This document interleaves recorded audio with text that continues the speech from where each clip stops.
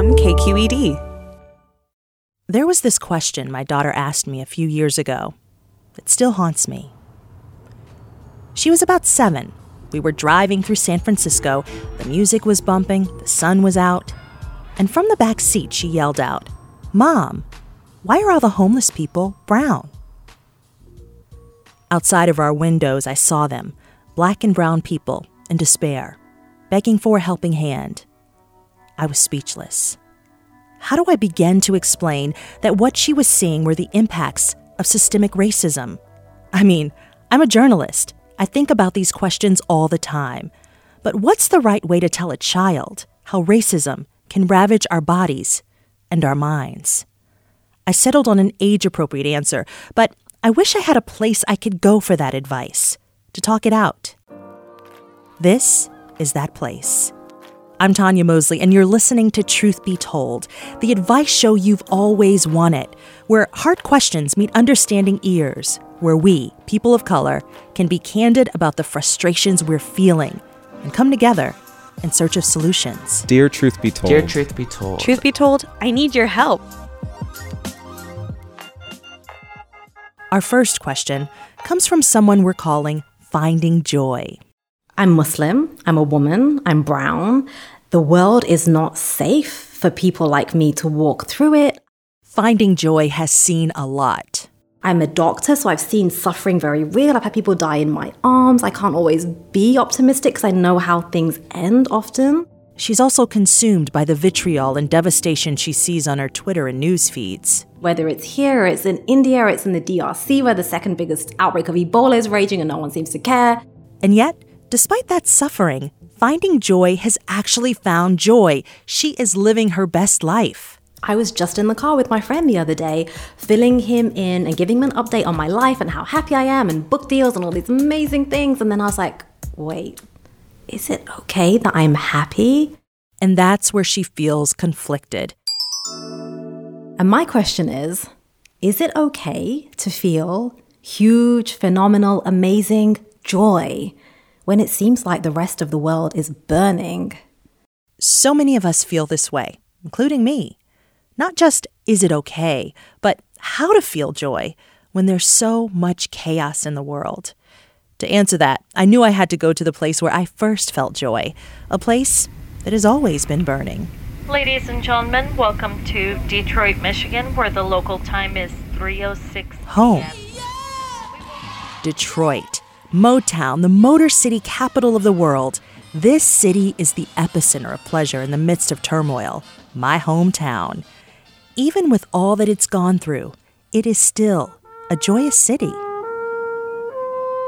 I mean, I've lived in 7 states, but nowhere but Detroit can I run across 2 guys who just met each other jamming out on their trumpets in the parking lot of a Starbucks. Joy? Oh my God.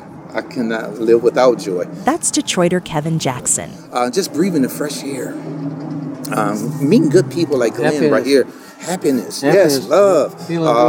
Just feeling good each and every day, you know. Kevin comes from a long line of Black people who had the audacity years ago to break from the shackles of a racist and oppressed South. His people, my people, created mobility in every sense of the word through automobiles, home ownership, and culture. It was vibrant, Black, very poor. Like my grandmother, Ernestine Mosley. She and my grandpa migrated from Mississippi to the D when my grandma was 17 years old. This summer, she'll be 93. I was just like a kid in a candy store. I had never in my life seen so many lights, and it was just beautiful. Her enthusiasm for the city was contagious. In her home, it has always been a place of refuge. My grandma's cooking and baking, that's her top talent, hands down. You know, I baked everybody in my family's house a birthday cake from the time they were born. German chocolate cake was my favorite. But my grandma has also been here for the city's lows. The 1968 riots, the loss of the automobile industry and the jobs that went with them, the rise in crime, the city's bankruptcy, In spite of it all, my grandma is still joyful, still has unspeakable joy. I don't think I've ever really seen her in despair. You know, there's a difference between joy and happiness, you know. What's the difference? Well, happiness is spurts. I'm happy right now. I'm just happy to see you.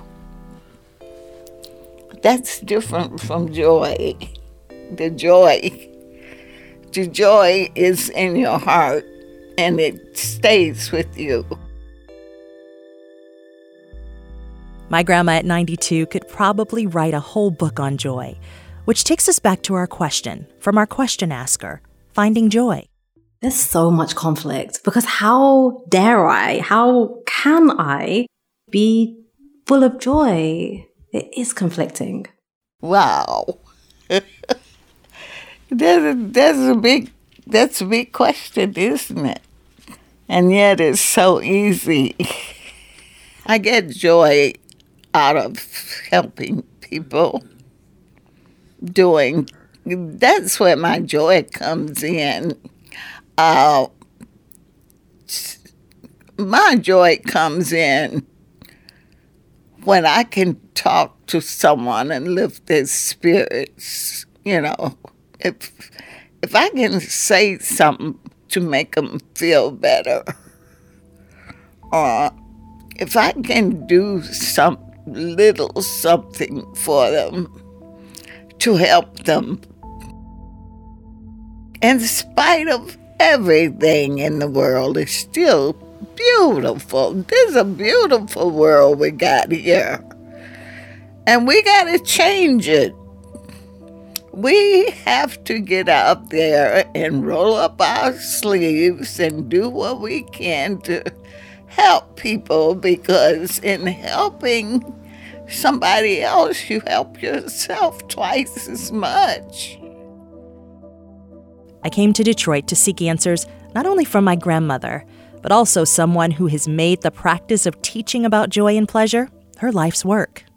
My name is Adrienne Marie Brown, and I am the author of Pleasure Activism, The Politics of Feeling Good, and I live in Detroit, and I'm really, really, really a pleasure goddess. And what exactly is a pleasure goddess? So a huge portion of the pleasure activism concept for me is about reclaiming, saying like, so much grief and harm and abuse and terror have come to us as people of color, as women, as oppressed and marginalized people. And we have to balance that out and reclaim our right to joy and pleasure, right? Like if you have privilege, you get to go have massages and have a hot tub and have a lot of space. And like if you have money, you have time for sexual explorations and traveling for fun and all this kind of stuff. Yeah, you heard that right. We went from grandma to sex. And if you don't, you're supposed to just be happy with a simple life and just work, right? And I'm like, that's bullshit. Adrienne Marie Brown lives about 10 miles away from my grandmother in downtown Detroit, the Cass Corridor. It's a neighborhood that was once known as the Cut. It's now kind of trendy. Did you know this is my hometown? Yeah, so I'm from here. Okay, can I just say, one of my favorite things about Detroit is whenever I meet a Black person who's not currently living here, they're like, here's when I did, or here's where my family lives. Yeah. Like, yes, it's really BlackAmericaCentral.com. It is. Even though there is a half-century age difference between Adrienne and my grandmother, they share similar wisdom. There's a certain amount of joy in improving yourself, you know. I'm taking baths, I'm thinking thoughts, yeah. I'm writing books, I'm watching shows, I'm getting high, I'm cooking, I'm doing some yoga. Adrienne Marie's house feels like an oasis. Pink and blue scarves drape her dining room windows. Where would you like to sit down to? Let's lounge. That's where you want to go, Tanya. We get cozy on the couch with our tea. We've got everything. And I pose the big question. Is it okay to feel joy when the world is burning? Uh-huh. And how do I feel joy when the world is burning? Ooh. In reading so much of your work. Yeah, that's like I think about this all the time. I mean, what did you answer What do you feel the answer is? That's the question for you. Oh, That's what we traveled like, all what? this way. So this is like, I feel like this has been for a long time, it was kind of like my secret discovery was, I still need to feel good every day, right? Like to feel joy, feel connection. And like, because I think it's good to like break down, when I say like, what is pleasure even? It's like satisfaction, contentment, joy. It's not, 24 orgasms in a 24-hour period. Although that is possible for people. And if that's your bag, you should definitely do it. And I think all women should do it at least once because our bodies can do that. Yeah. It's kind of wild what we can do. But I distracted myself. So the assumption inside that question is that joy is extraneous, that joy is something to the side of life, that joy is something that you have to earn or, just something over here. Poet Audre Lorde wrote about this in Uses of the Erotic. It's one of Adrienne's favorite books. She quotes it heavily in her own work. The fear of our desires keeps them suspect and indiscriminately powerful. Adrienne is especially drawn to Lorde's idea that when we're afraid or suppress our desires, they hold power over us and make us weak. What she flips that upside down and she's just like, no, joy is our birthright. Pleasure is our birthright. Feeling our erotic aliveness, that is all ours. And it's oppression and marginalization and years of abuse that have made us believe otherwise. Right. And once we reclaim it, it will no longer settle for suffering. So it's like, it's actually not just, is it okay to have a little, or should I keep my eyes on the prize? It's like, in order to keep your eyes on the prize, you need to be fully experiencing your alive, erotic self. Yes. Right? So what I'm hearing from you is that first you just have to take the moment, though, to get to know yourself and to understand and awaken yourself so you can hear those messages that so your here gut it is is, right? you. If I was to say step by step, first you have to get to know yourself. The more you know yourself, the more you'll know what it is you're actually supposed to be up to in the world, right? You'll be able to hear, like, what is the calling? Because I really do think that a lot of conflict comes from people being in the wrong place, that they're not responding to their actual calling, and then they're miserable. And I think misery begets misery begets misery.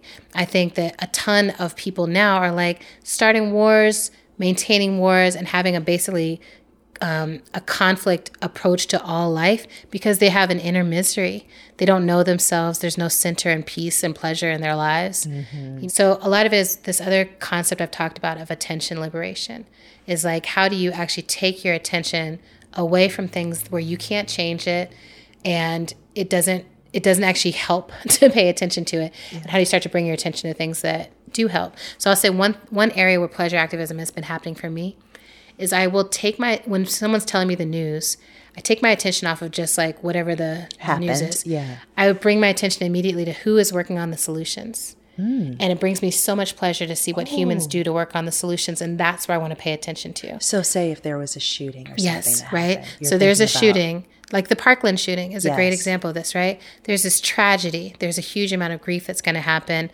There's nothing that I will be able to do about that piece of it. There is stuff that I can do around gun lobbying. There is stuff that I can do to support the young people who are now stepping forward to be incredibly coherent leaders around gun violence, right? Yeah. Bringing my attention to that, even though it's like, is that pleasurable? No, right? It's like, this is a hard situation. But because I have access to pleasure, I have access to what my attention wants to go towards, then I'm able to feel in myself, there's no usefulness in me just just regurgitating the same stats about gun violence. Yeah. There's usefulness for me bringing the light beam of my attention over to what these young people are doing for solutions and bringing other people's attention there. This idea of attention liberation, it doesn't just work for our shared communal tragedies, but for our personal ones too. Grandma, you've been through a lot. Oh, yeah. You've lost 2 children. Yes. And so sometimes I think if my grandma can still like laugh and have joy, what is that? The burden gets heavy. Just like you have the scars and you have the wounds, the bruises. But God takes you through it. You know, there are times when I thought I could never laugh again. You know, and I have like a brick in my chest. It wouldn't go away. It was just every day. It was just heavy. But I still have responsibilities. And I still love the Lord through it all. And it will never go away, but it will ease. God eases. God gives me that joy that I can't explain. It makes it possible to live through it. It makes you stronger. And with this, my grandmother chooses to liberate her attention by focusing on all the beautiful things that God has created.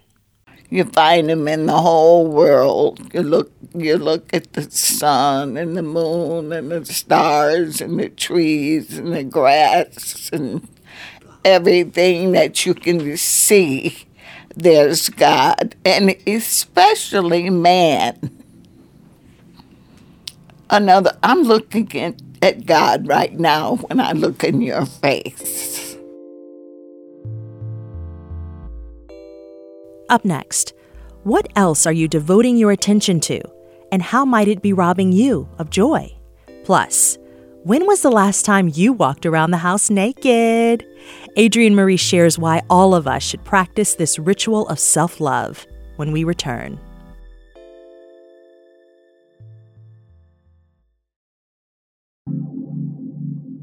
Your attention is the gift. It can be the curse, but it is life animates you, and then you are giving your attention. Yes. And so what you give it to is what you grow in your life, right?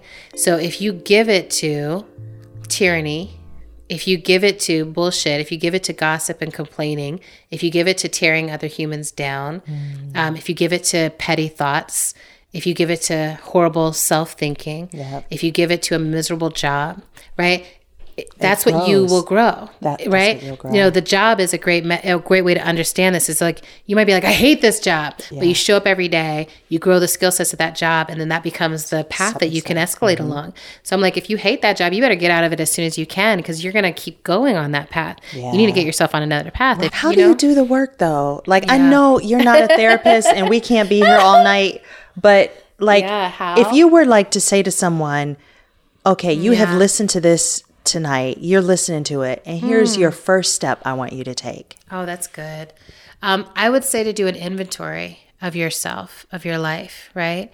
Write down the places where you're like, I feel completely, deeply in alignment with myself in these areas of my life. So it might be, I feel deeply in alignment with how I am for me, I'll say as an auntie.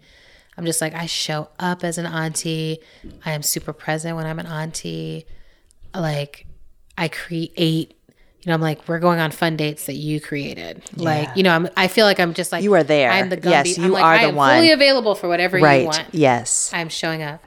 And then where are the areas where you're like, I'm actually out of alignment here. Like, I say I care about this, but I do this, right? So I'll say years ago, I had an area like this where I was like, food justice, like food sovereignty, food justice. But then when I went to the airport, my lucky thing to get on the plane was a McDonald's sausage egg McMuffin. Yeah. Okay. Meal number 2. Right. Okay. Right. And I was like, this is my lucky thing. Yeah. And so the more I was talking food justice, but then I was going and eating McDonald's on the side when I traveled. Yes. And I had a whole justification. I was like, but it's just my lucky thing, blah, blah. But I got to a place where I was like pulling my hood up, pulling a hat on. Mm-hmm. I hope no one sees me doing this thing. And that shame, I was like, that's because I'm out of alignment. Out of alignment. Right? So that's a great way to know you're out of alignment, is if it's something that you're like, I try to hide this from others. Yeah. I would be embarrassed if this was in my bio. What brings you joy? I get a lot of joy from my physical body. I'm very much like both how I have come to feel about my body. So like when I walk by a mirror naked, you know, I will stop and just be like, okay, we are doing the damn thing today. I love it. You look great, you know? And to be there at the age of 40, to feel like, I have had to reclaim and work so hard. Right. To unlearn all this bullshit that people told me about my miraculous body. Yeah. Like I just have had to do so much work. And so the joy is in relationship to that work, right? It's like, this didn't just come. It wasn't like everyone was affirming me my whole life. Yeah. And then I was like, oh yeah, I am great. It was the opposite. You know, as people were telling me all the time how I needed to change my body, and I still found a way to Can love I tell it. you something? So, okay. Yeah. So reading pleasure activism and reading all of this and your steps to this, I literally had to keep looking up. Like I would read a few lines and then I'd have to look up and think. And then I actually turned to my husband and I said, she's telling me to walk around naked. Your husband's like, yay! He was like, he's like, I'm down for that. I was like, but she's telling me to look at myself in the mirror and like find parts of myself and take pictures of myself. And I just want to say that there was just this one moment where I felt, so joy for me is like freedom. Yes. And there was just this second of freedom that I actually felt. Yes. Now getting there is a process. Like you said, it's work. It is, and now I've got to practice it. It's practice. Yes. That's what makes it work. Yes. Right? Yeah. So then taking that, being naked in the ocean and just feeling the waves, you know, it's like this other level of sensation. I feel so much joy with the sun or with water on me where I'm just like, I want to love myself the same way the sun does. The sun does not choose some parts that it thinks are great. The sun is just like, if I can touch it, I can nourish it. I will warm you up. It's going to be so good, right? And the water is the same way. It's not, you know, there's no judgment. There's no withholding. But then I withhold from myself affection, or I say this part is good, but not that part. Yeah. Yeah. I also get a lot of joy from being alone. Yeah. Like, I love it so much. And I love it every day as I age. I enjoy it more and more, right? You know, my grandma said the same thing. In my older age, I like to be alone. Sometimes it's just meditation. I can meditate for, oh my goodness. I can just meditate from now on.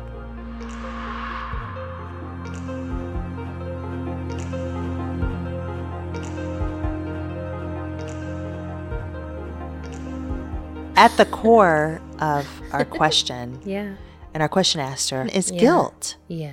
She's saying, is it okay to feel joy? Because she's already feeling it. Right. Yeah.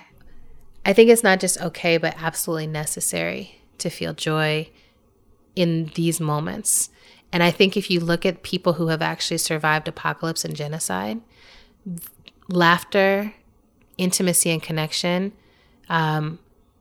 finding ways to be generous with each other, even in conditions where it looks like we have nothing. Those are always, always, always the ways that we have made it through apocalypse. And those are always the ways that we have felt like, oh, like my goal is not to assimilate into those people who genocided me or took over something. My goal is to continue maintaining this community and this culture and this family. Humor keeps us humble. It keeps us connected to each other, and it helps us move through these moments. If we couldn't laugh, we would not make it. Right. Right? We would not make it. And the other thing I want to juxtapose into this is Bobby Sands, who is one of the hunger strikers for the IRA prisoners. One of the things he says in one of his poems is, our revenge will be the laughter of our children. Oh. Our revenge will be the laughter of our children, right? So to me, that quote holds it all, right? It's like, yes, harm, suffering, all of this has happened to us, but we transmute that harm into something else. And so what we offer to the next generation is something healed.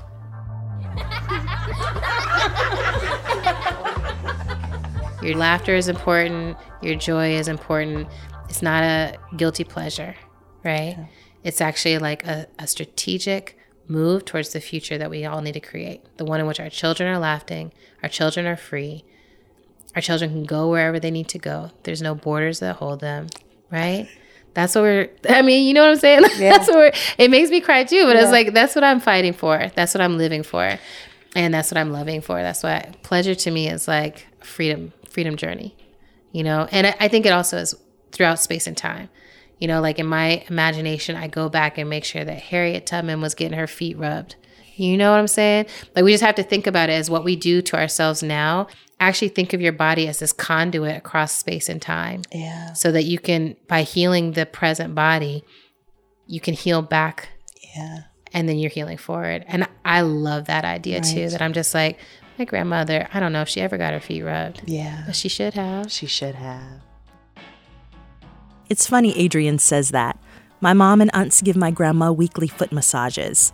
We say it's to keep the circulation going in her feet. And it's that. But it's also an act of gratitude, a thank you through touch, an act of love. You know, this morning I woke up trying to sing. The day I visited my grandmother, she woke up with a song in her head. I can't sing anymore, but I still love to sing, to dream the impossible dream, to fight the unbeatable foe. I know that song. Do you know that song? Yep. I woke up this morning singing that song, and I was all caught up in that song because I said, oh, wouldn't this be a beautiful world if everybody felt that way?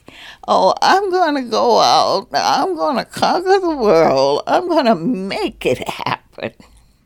Still stroll with the last ounce of courage to fight the unbeatable foe. It was terrible. Is it okay to feel huge, phenomenal, amazing joy when it seems like the rest of the world is burning? The answer is not only a resounding yes, it's imperative, essential to our progress and our survival. And that's why we're doing this show. I also want to know some ways you stay sane in this beautiful but crazy world. I need all the tips I can get, y'all. At me at Truth Be Told Show on Twitter, and let us know what brings you joy. And while you're listening on Apple Podcasts, NPR One, YouTube, or wherever you get your shows, please take a second to leave us a review and a rating. It helps other people find our show. Thank you. On our next episode of Truth Be Told, I can't swipe right on Asian guys. I only like him because of his blonde hair, his blue eyes. We're going to unpack all of your colonized desires. Colonized desire is when the colonized person has a set of beliefs around beauty and value that's based on the colonial power that has colonized them. That's next time on Truth Be Told. This podcast was produced by Christina Kim and edited by Sandhya Dirks. Our sound engineer is Enrico Benjamin. Thanks to KQED's head of podcasts, Julie Kane, KQED's managing editor for news, Vinnie Tong, executive editor for news, Ethan Lindsay, and chief content officer, Holly Kernan. A special thanks to my mom, my grandma, Nandy Corner, and Source Bookstore in Detroit. Truth Be Told is funded in part by a grant from the California Wellness Foundation. With a commitment to diversity, equity, and inclusion, the Foundation's vision is for every resident of California to enjoy good health and experience wellness. Truth Be Told is a production of KQED in San Francisco. I'm Tanya Mosley. There's this song called Unspeakable Joy by Kim English, and it's like a house track. And it's really like, do you know it? It's but I'm looking. Joy, unspeakable joy, 'cause they did not give it, they cannot take it away. Joy, unspeakable joy. It's every time I put that song on, I'm like, you know, and it's just, I can't even, she's like, when I wake up in the morning, you know, it's just like one of those songs where you just like listen, you're like, yes. And if I start it and I'm in a funk, by the end of it, I'm like, I am full of joy.